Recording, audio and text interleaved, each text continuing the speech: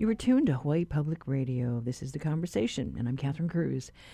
Today, we pause to consider where we stand as we try to recover from the pandemic. For almost a year and a half, this health and economic crisis has tested our systems and our psyche. We turn to University of Hawaii Urban and Regional Planning Professor Karl Kim, who also happens to be Executive Director of the National Disaster Preparedness Training Center, to talk about managing risk and uncertainty. What are some of the lessons learned from our response to COVID-19 so we can be better prepared for the next pandemic?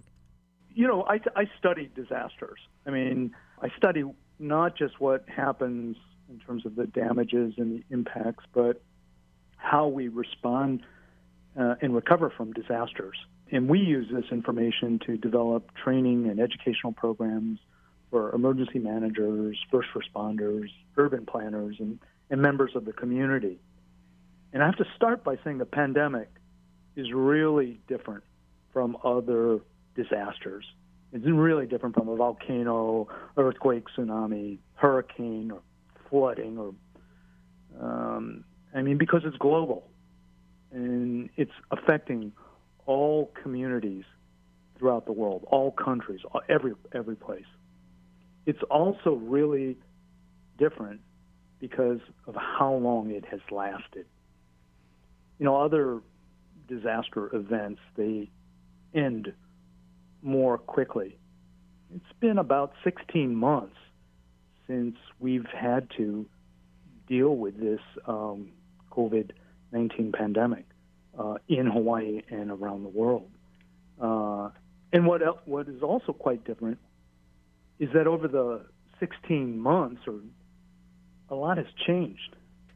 On the good side, we know a lot more about the disease and how to control it, but the disease itself has changed. The virus has mutated.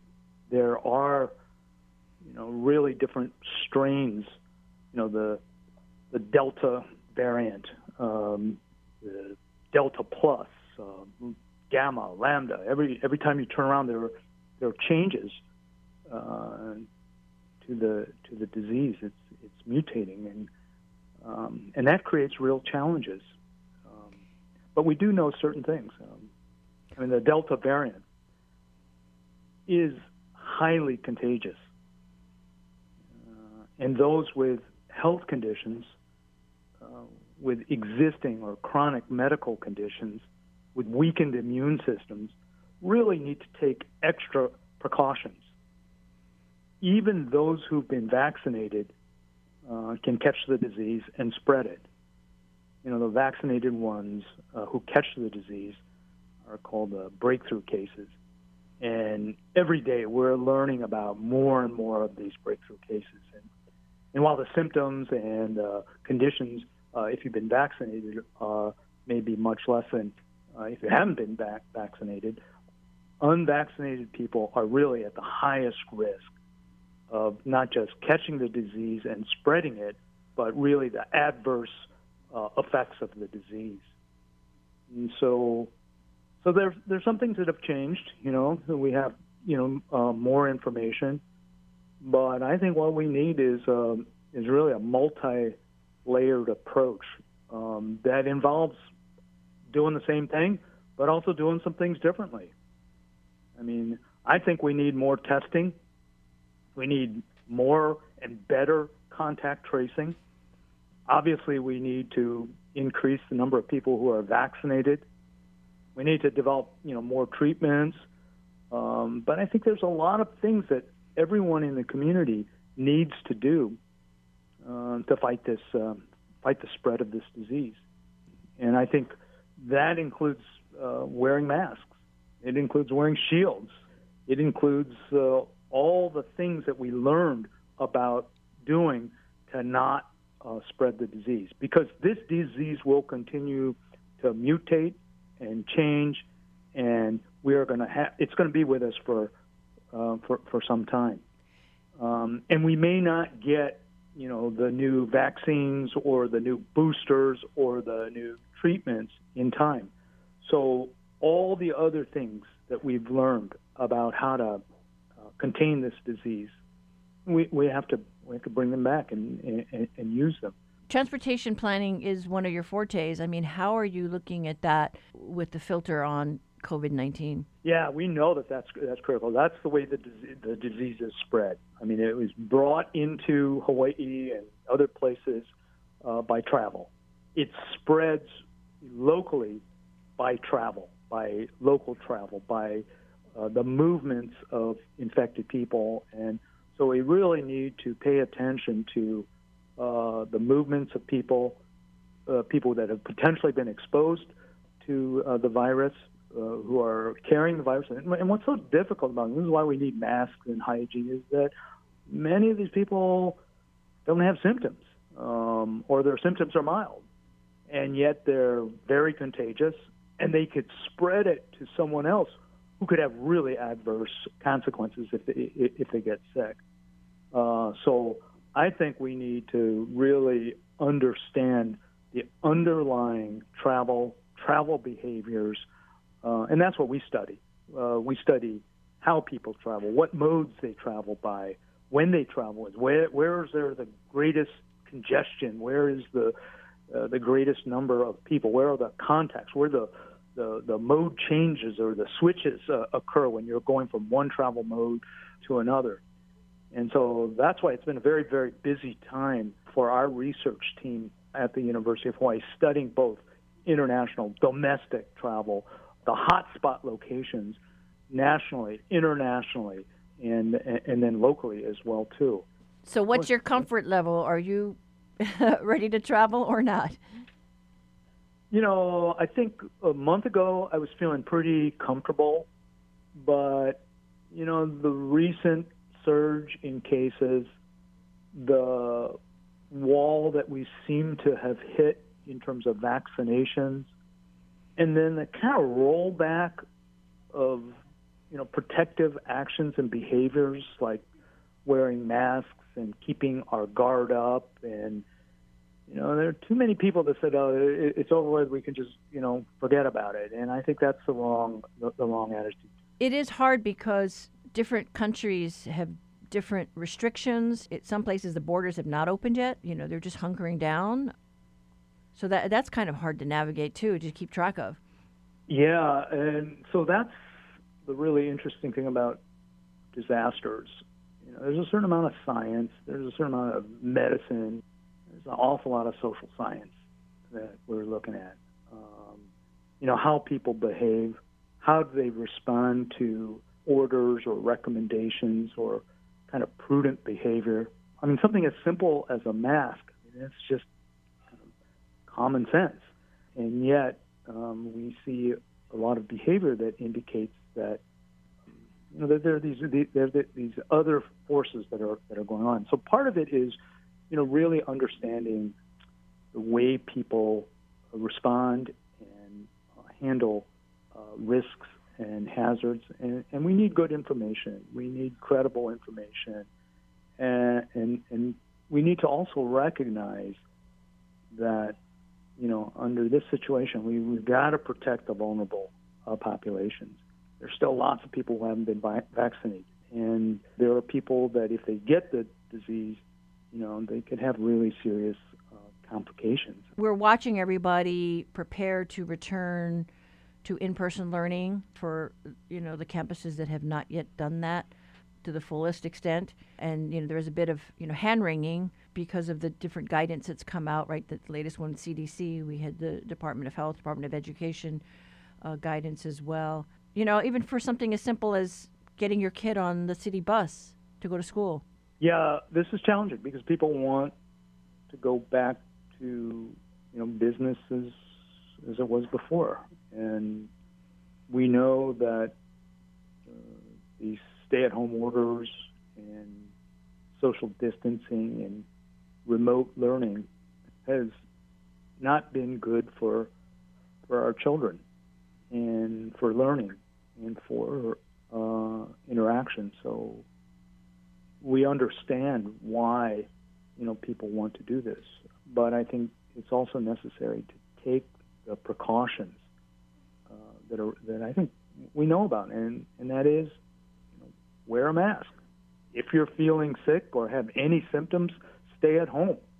We should really increase the amount of testing. We have increased testing capabilities, and without really knowing how the disease is spreading, whether asymptomatic people, have the disease, asymptomatic children have the disease, we really can't contain this. And so we have the systems in place for testing, for contact tracing, for identifying the hot spots, the locations, and managing this. And we need to not just completely let down our guard, but actually adopt those systems so that we can continue to get back to business as usual.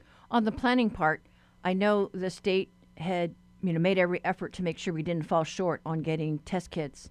And then come to find out, those test kits, something better came along, and then they were stuck with millions of dollars worth of test kits that then expired back in March. I think there's still back and forth about, can we use those still or not? We just were talking to a private school, this past week, and they were saying, we have 10,000 of these antigen tests.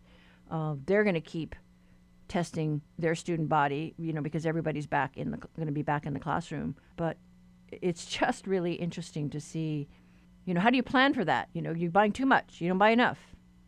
Well, yeah, and that's part of the challenge of managing this. That the conditions change, but we still know a lot of what needs to be done, and I think it's not just testing, but it's also wearing a mask, wearing face shields, wearing gloves, doing all that we can to prevent the spread of an infectious disease. And so rather than say it's just one thing, it's really a combination of strategies that need to be implemented by individuals, by households, by businesses, by schools and institutions. And we have to really work together to share information. And I hear other things too, like, this is just like the common cold. For some people, it may be. I mean, the symptoms are minor. But for many others, they're the long haulers, the people that have, had major complications from this disease, it is not like the common cold. It is a much more serious, dangerous illness. And I guess, too, you mentioned we've been dealing with this for 16 months, and I guess we just have to resign ourselves that, look, this is going to be around for a long time. We don't know when it's going to be over. Yeah, I mean, I agree with that, and that's part of the challenge. That we have to have endurance, and we have to have leaders and others that are thinking about the long term, not just this week or next week. And I think that's a challenge, because we're so used to kind of easy, quick fixes, easy answers, and unfortunately, this is not something that is that simple or that easy. And it kind of reminds us that there are these other complex global challenges we've had with climate change, with the sea level rise, with extreme weather events, other types of hazards and threats. Building our capability to understand them and manage them it's all related. That was UH Manoa urban planning professor Karl Kim, who also heads the National Disaster Preparedness Training Center. Kim says this pandemic is unlike any other disaster and suggests that we cut each other some slack as we try to move through this transition phase. We have, after all, been dealing with this for almost a year and a half.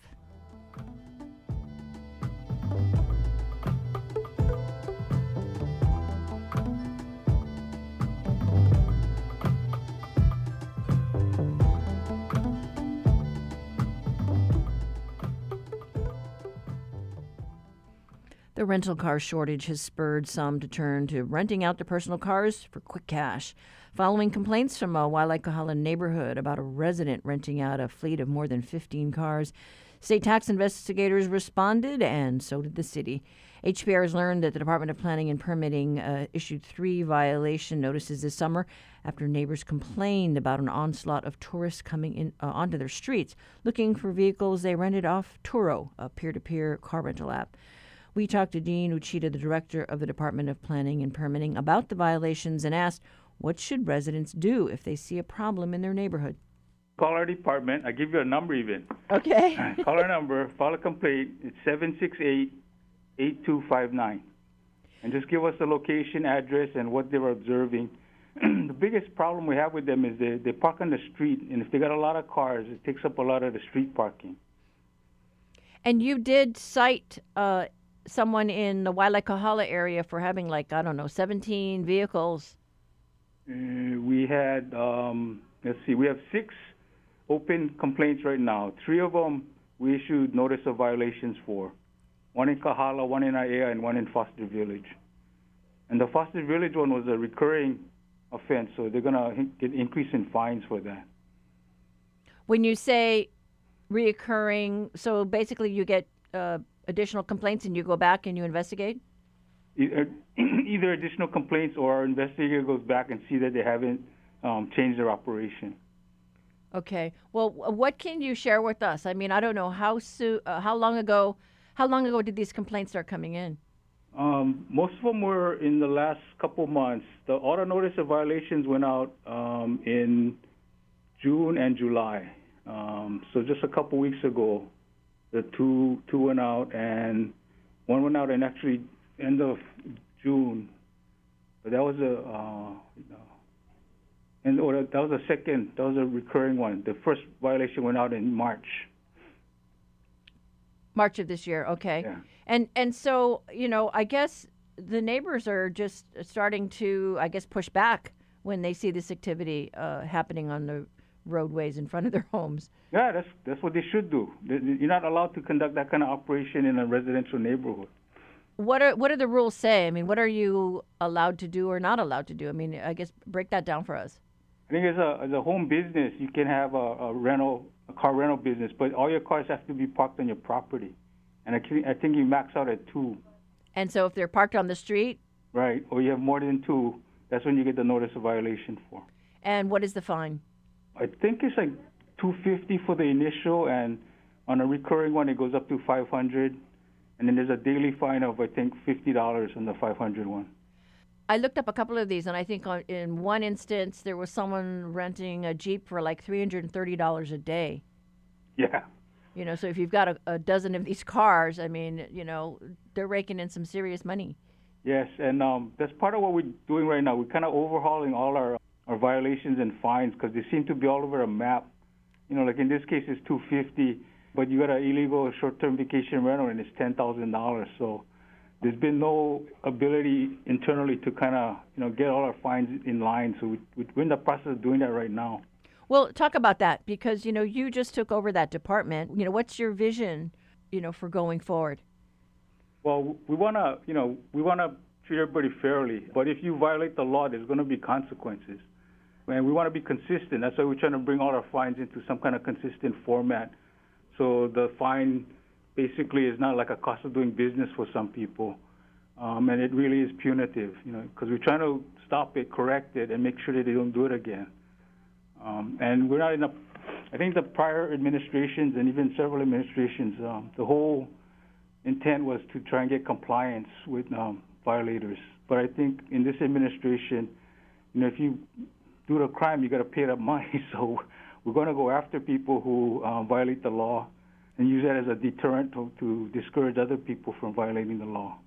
There was a time when, obviously your department was organized a different way, but, under John Whalen, I believe, if there were building height violations, and I recall the case of the Palolo Temple where he had them, take down their roof line because they built it too high and, stood his ground.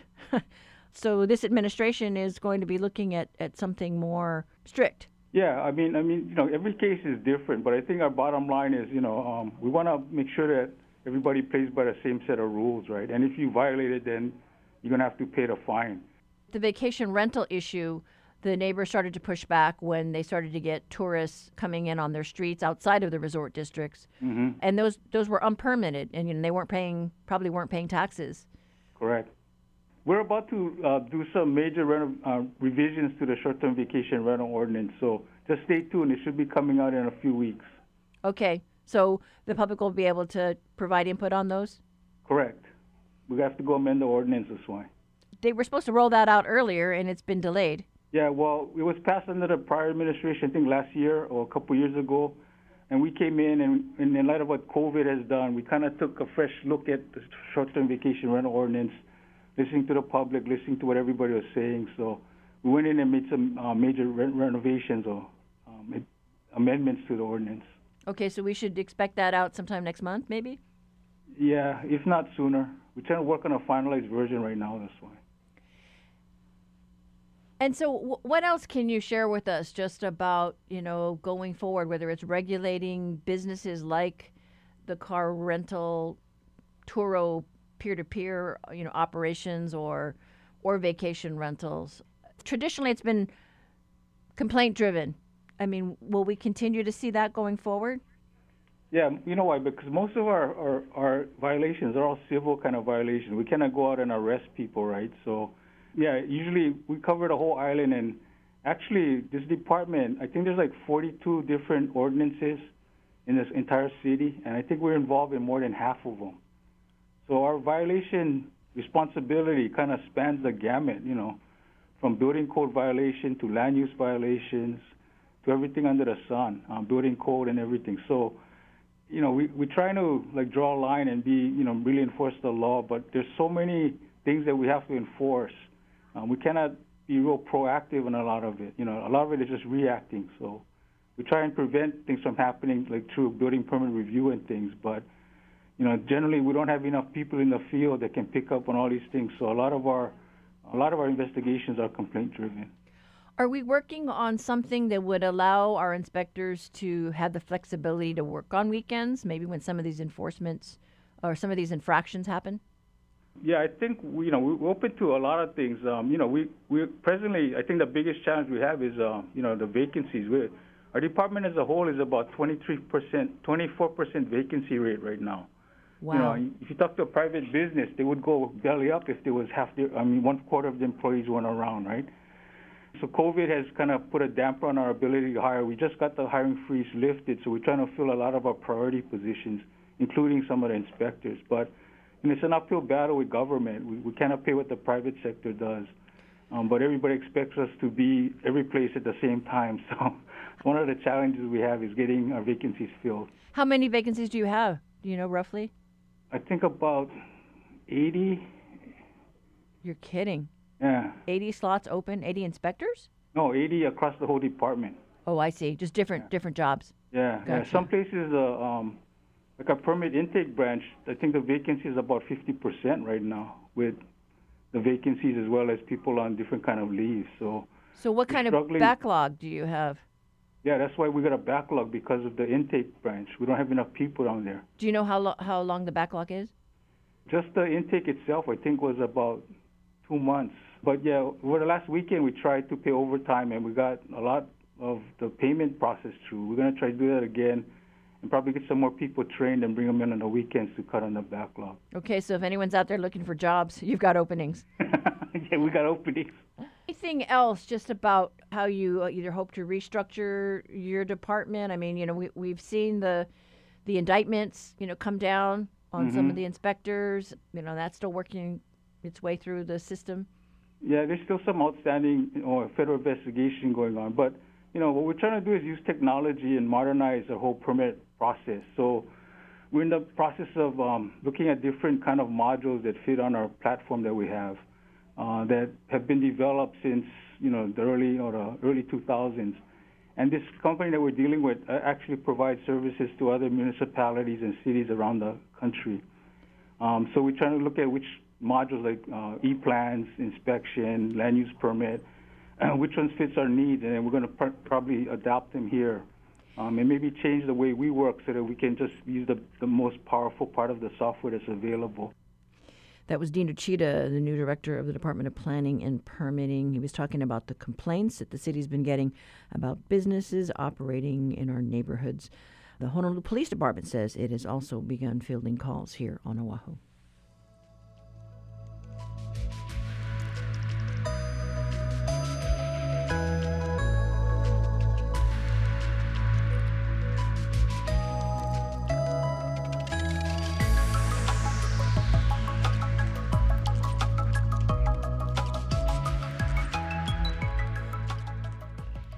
Support for Hawaii Public Radio comes from Revolusun, working to energize Hawaii homes and businesses since 2009 with solar systems and battery solutions featuring SunPower photovoltaic panels. Revolusun.com. Hallways were long and dark. The dorms, it was cold, really cold. John Jones was just 7 years old when he was forced to attend the Alberni Residential School in Canada. The physical abuse was every day. It got to the point where I was numbing the pain out. Stories from survivors of Canada's residential schools. That's on the next On Point. Beginning this afternoon at 2, following the world. Support for HPR comes from ProService Hawaii, whose team is committed to helping businesses overcome the challenges of HR today. ProService.com/HR experts or by calling 808-207-7634.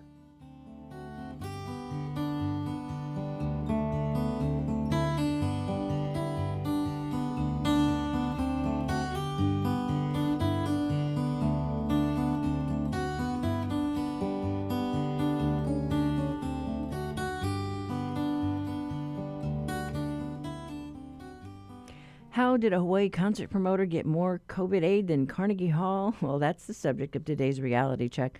Honolulu Civil Beat's politics and opinion editor Chad Blair on the line today. Good morning, Chad. Good morning. Almost afternoon, Catherine. Yes, good to be on. Afternoon. Well, this is a head scratcher. This is a story by your reporter Nick Ruby. Right, from D.C., and I'm filling in for him because he's catching a plane back to see us for a couple of weeks. So Nick has been, along with Stuart Yurton, who covers business and other issues, have been looking at, where's the money going, the federal COVID relief funds, and we're talking a whole lot of money. And in this particular case, it involves money that was set aside by Congress, $16 billion total, to help with folks in the culture and arts business, music venues, theaters, museums, even zoos and aquariums that, of course, lost business and more because of COVID. Well, in this particular case, Nick dug up the fact that a local concert promoter by the name of Johnny Mack, he runs a company called Dream Weekend, managed to qualify for the maximum from the Small Business Administration of $10 million. As a matter of fact, he has two other companies that also got some money. All told, Johnny Mack has got $11.3 million from the federal government, a grant, to help his businesses survive. And you mentioned Carnegie Hall. Yeah, that puts him in the big leagues, not only with the bailout from Carnegie Hall. I think the Hamilton mega hit on Broadway as well, a Field Museum of Natural History in Chicago. So that's pretty remarkable for a local business to be in that rank so high. Yeah, so some folks are kind of scratching their heads. They're like, who? For what? And by the way, it wasn't just a Dream Weekend, which, as I understand it, even though I'm too old to follow these people, but I think they had a concert at Aloha Stadium a couple of years back with Usher and with Ice Cube and Marshmello, so a pretty popular following. But the only other entity from Hawaii that qualified for that $10 million maximum grant from the federal government was the Polynesian Cultural Center, which, you could see that being a very big operation. But you were alluding to the fact that some are kind of scratching their head. Nick did ask Johnny Mack, exactly how were you able to do this? And, it has to do with how much money you bring in and over what period. And Mack declined to talk too much about that. Instead, he was emphasizing that the money will be invested back into his business, back into the community, and so forth. But Nick describes it as a quirk in the application process that allowed him to qualify for this big a bailout, if you will. And Nick's online article talks about, how much Hawaii got, compared to everybody else in the country. That's another surprise, and he's got it all listed. He's got a couple of tables that are very easy to read, and it lists the names of other companies that got a lot of money. Hawaii received twice the national average in terms of this bailout for arts and cultural organizations, and 68 organizations total, $102 million. They include groups like Paradise Cove, the Blue Note in Waikiki, Tihati Productions, even the Neil Blaisdell Center. So Hawaii folks worked the system well in terms of getting support from the federal government. And I just kind of wonder about the reporting, like where's the money going? That kind of follow-up. Well, that's and Mac declined to talk much about that. The SBA would not comment on what it is awarding and to who, but it is public information, and that's how he was able to dig it up through a project on government oversight.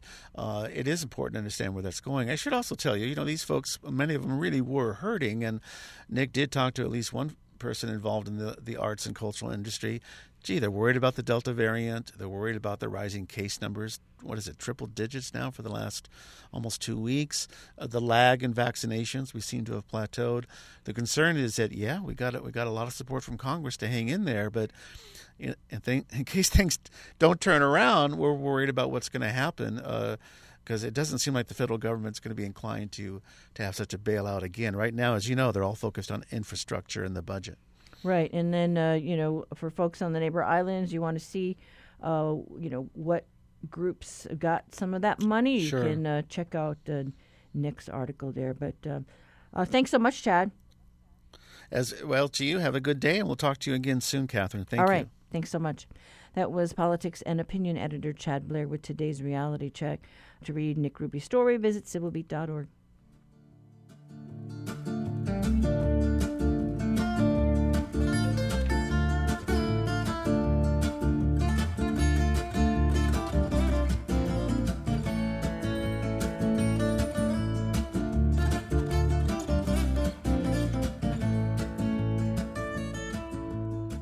Support for HPR comes from the Honolulu Museum of Art, welcoming the community to be part of Joyful Return, an interactive exhibition featuring pop-up installations across the museum. Admission tickets at honolulumuseum.org. The news and music you hear on HPR are supported in part by nearly 200 local organizations that make us a part of their communication strategy. Mahalo to Hawaii Dermatology and Plastic Surgery Centers, Kilauea Lodge, and Spa Hale Kulani. They believe, just as you do, in the power of public radio. See a full list of our underwriters at hawaiipublicradio.org. Support for Hawaii Public Radio comes from the Honolulu Board of Water Supply, with ways for the community to help conserve water during the hot summer months when rainfall is low but demand is high. 7 ways to conserve water at boardofwatersupply.com.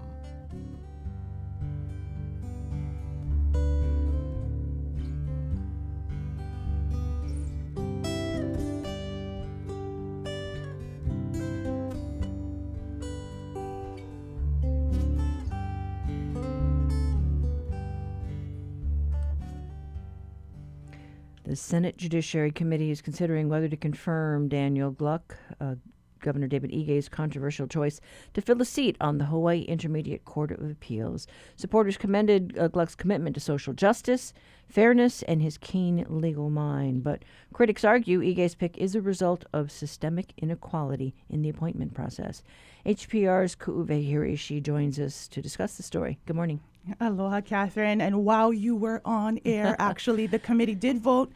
The Senate Judiciary Committee voted 4-3 not to recommend confirmation or consent to the full Senate of Daniel Gluck's nomination. So the full Senate will still take it up. There will be floor debate tomorrow, and they still could advance his nomination. But the committee itself, which really struggled over this decision and heard about 4 hours of testimony yesterday on the matter, I think in their decision just a few minutes ago, Senator Chris Lee had said this is an important conversation when it comes to the lack of representation, but this isn't the forum, this isn't the time. Senator Gabbard, we don't want to vote on, we want to vote on Gluck's content of character and not on the color of his skin. So these conversations were really a reflection of the testimony that was heard yesterday, which was really not so much about every single case or merit that Gluck had himself. So, former head of the Hawaii State Ethics Commission, worked as a legal director for the ACLU Hawaii, got a lot of strong support from some heavy hitters in the local legal community. Retired Hawaii Supreme Court Associate Justice Stephen Levinson and James Duffy, as well as State Attorney General Claire Connors, who went to school with Gluck. But a majority of the testimony that we heard yesterday was really concerning not so much that work, although there were questions about his relative lack of experience compared to the pool of candidates that he was chosen from, but about that distrust over the nomination process. And so Gluck was chosen, for some background here, Gluck was chosen from a short list of about 6 candidates that were recommended to the governor by the Judiciary Selection Commission. And so these 6 names included Gluck, as well as 4 women, 3 of whom are Native Hawaiian, and then another Filipino male, but all, aside from Gluck, with relatively more courtroom experience, right? So actual cases. Trial experience. Trial experience, right. And so there were folks in sort of defending Gluck's track record, saying, he doesn't get to the point where he's going to try any of these cases. He wants to get things done outside of court, in settlements and in other sort of venues. But that doesn't mean that he doesn't have any experience at that level. He did clerk the Hawaii Supreme Court level, and so he does understand how to analyze opinions and how the appellate court works. So there was that, but over the past 8 years, IGE's judicial appointments have found to be 71% male and also 71% of white or Japanese American ancestry. And IGE had sent a statement saying, we just don't get the applicants for judicial appointees who are female and who are persons of color. But then when you look at that pool, it's really hard to kind of make that argument. But this discussion played out against the backdrop of this ongoing lack of representation of females and persons of color on the courts. And that was really the line of questioning for Gluck yesterday amongst senators who really asked him, whether or not you think IGE made the right decision in choosing you. And this is what Gluck had to say. I can't speak as I sit here today to whether those choices were wrong or right. I think my part in the process was, the JSC says anyone who's interested in serving should apply. I was interested in serving and I applied. And after that, it's really out of my hands. And I understand that might seem hollow to those who are opposing with extraordinarily valid concerns. But if the issue is, to follow the law has a process set out. And if that process results in me being confirmed, then that's great. The process will have worked and I look forward to serving. And if the process results in me not being confirmed, then the process will have worked and one of the other nominees will serve. So this issue will definitely not go away, given the testimony yesterday. These ideas of systemic racism and bias in the court system and the lack of representation, I think, is something that really did get the attention of senators and will be the topic of debate tomorrow on the full Senate floor. Yeah, so we'll see what happens. But yeah, I mean, he's got lots of heavy hitters in his court. Right. And, but I guess I just think of Oscar's so white, is given the climate, that you're hearing the folks in the community push back. Right. And I think getting the attention of the legislators and the public that has been tuning in. So it will be interesting to see. Right. And there have been calls before, I think, to relook at that judicial process, selection process. So we'll see what happens going forward. But thanks so much, Kuʻuwehi. Mahalo. That was HPR reporter Kuʻuwehi Hiraishi. Read about this story and more on our website, hawaiipublicradio.org.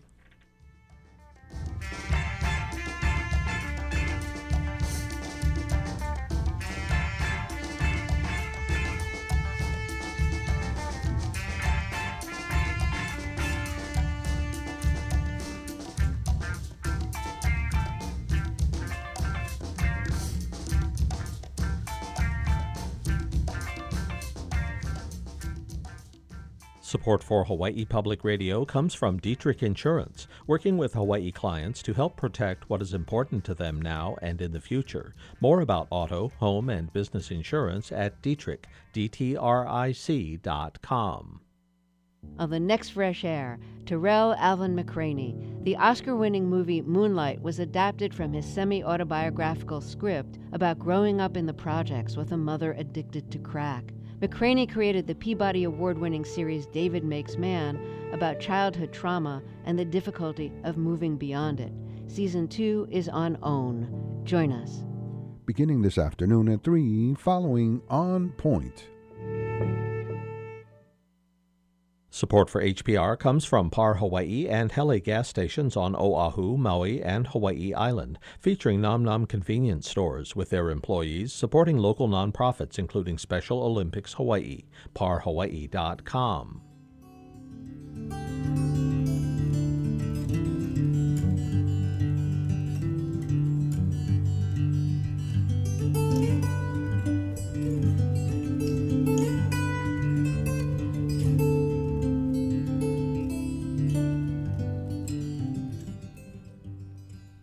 Want to get into bird watching but don't know where to start? Well, how about the International Marketplace in Waikiki?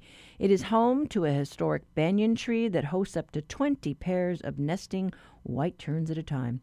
Susan Scott is a board member of the Hawaii Audubon Society. She took us to see a manuoku, or a white tern chick, nicknamed Lady Godiva, which has been capturing the hearts of many this summer. She perches no more than a few feet above the walkway on one of the banyan's extending branches. Susan Scott remembers seeing Lady Godiva's parents court one another in this very same spot just a couple of months ago. When I was standing here, there was one adult, and then another one came and was feeding the other adult a fish, and that's sort of a courting behavior, and they were talking to each other. And then the next time I came, there was an egg. This is not a high season right now, and there's 2 chicks here, and there's probably more. It's just hard to find them. The big clue is if you look on the ground, you can see pure white droppings, and that's really distinctive of the white terns. And to not have a nest is what's amazing to me, that they lay an egg on a bare branch. They lay eggs on railings. There was an egg that was laid on the railing of the Hawaii Art Museum that got multi-million-dollar construction project delayed until the egg hatched and the chick fledged. So people take the protection of them very seriously. And we're told Lady Godiva will likely fledge soon, so go visit her while you can. If you want to learn more, Scott wrote a whole book about the white terns. We'll have a link on our website. And we've got some special recordings for you from the Macaulay Library at the Cornell Lab of Ornithology. Here is Patrick Hart from the University of Hawaii at Hilo with today's Manu Minute, featuring, you guessed it, Honolulu's own manuoku.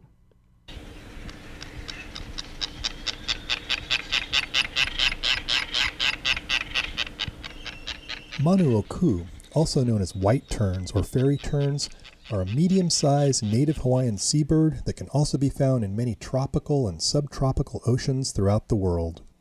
They have black bills and their feathers are completely white, except for a black ring of feathers around their eyes, which makes their dark eyes look much bigger than they actually are.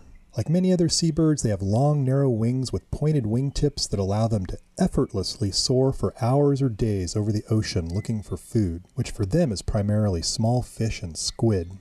Manuoku translates to bird of Ku, the god of war and prosperity in Hawaiian mythology. Seafarers and traditional Hawaiian navigators use manuoku as one of the best indicators of land, as these birds typically fly out to forage on the ocean in the early morning and return by nightfall. Manuoku had become very rare by the middle of the last century in the main Hawaiian Islands, but their populations have grown from just over a few birds in the 1960s to about 2,500 today. These birds don't bother with building nests. They simply lay a single egg directly into the fork of a tree branch, and the chick hatches after about a month of incubation. This may be one reason manuoku are doing better than many other seabirds in Hawaii that nest on the ground, making them easy prey to cats, mongoose, and rats. Interestingly, they have a special fondness for Honolulu, and they're one of the only native Hawaiian birds that can commonly be found soaring, nesting, and vocalizing in and around that city. In 2007, they were even named the official bird of Honolulu. So if you live in Honolulu and hear this outside your window,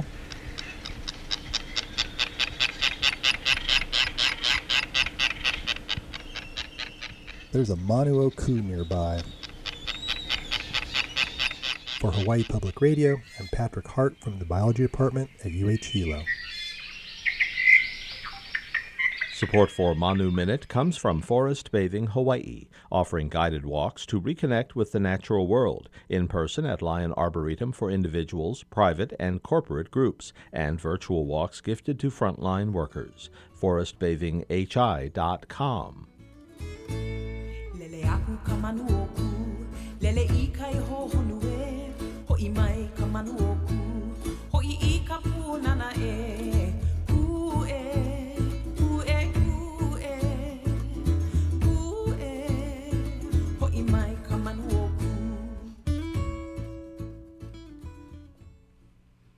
Listeners who have something to share with us after hearing the interviews on our show, share it via our talkback line.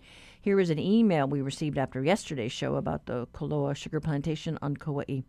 Aloha, presently I'm listening to the conversation episode about the sugar plantation on the island of Kauai.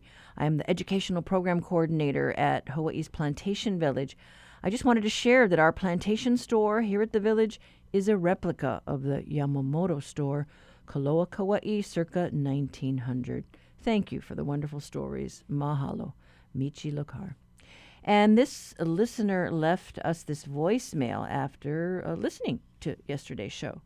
I'm calling from Makiki, and I wanted to say that this show about Kauai indicates that everything was hunky-dory on Kauai and doesn't mention, it's not very balanced. What about the labor strife and the people that were strikers that were shot to death by the police and the mistreatment by the plantation of the workers? You know, there should be some mention of that. That's a huge part of the Kauai plantation history.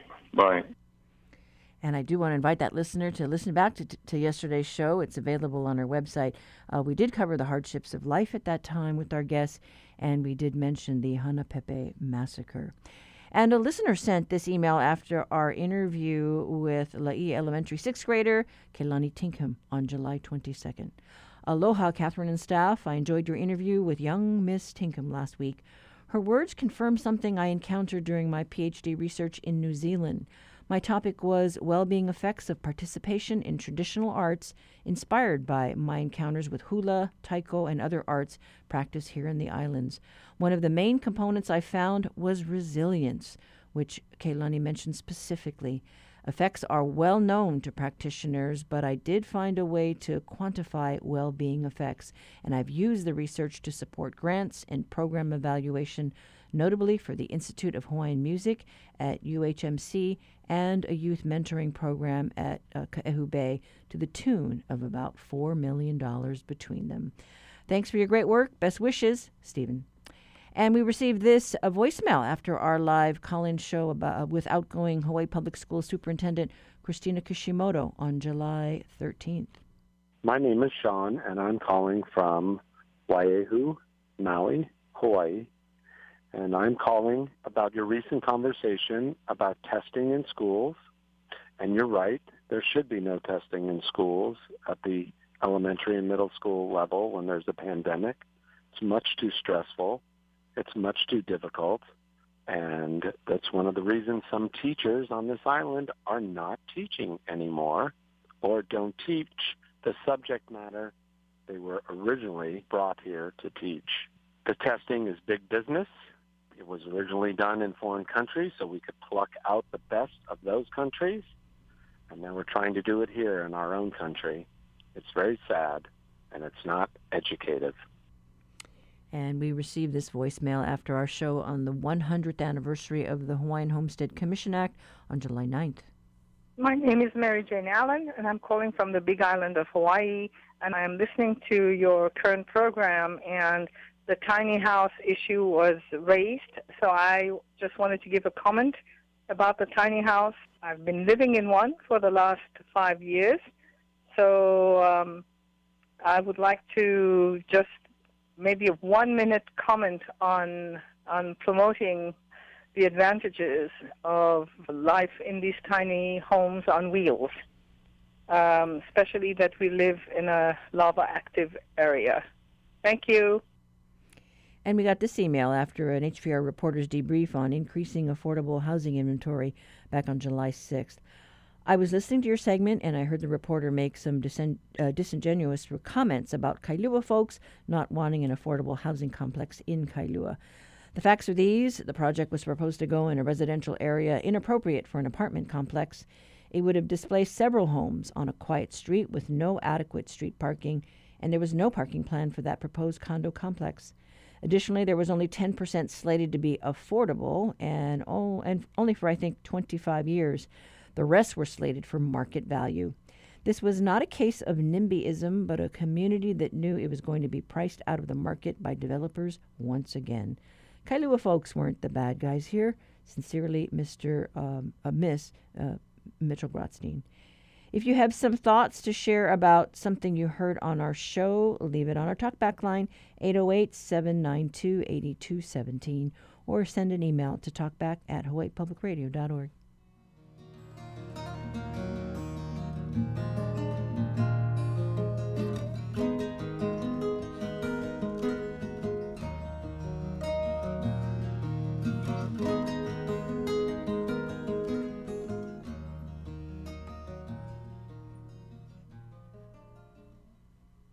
We do have to go now, but up tomorrow we look back at businesses born out of this pandemic. Got a story about that you want to share? Leave your feedback on our talkback line, 808-792-8217. Post your comments on Facebook at The Conversation, HPR. Tweet us at HI Conversation, and email works too. Talkback@hawaiipublicradio.org.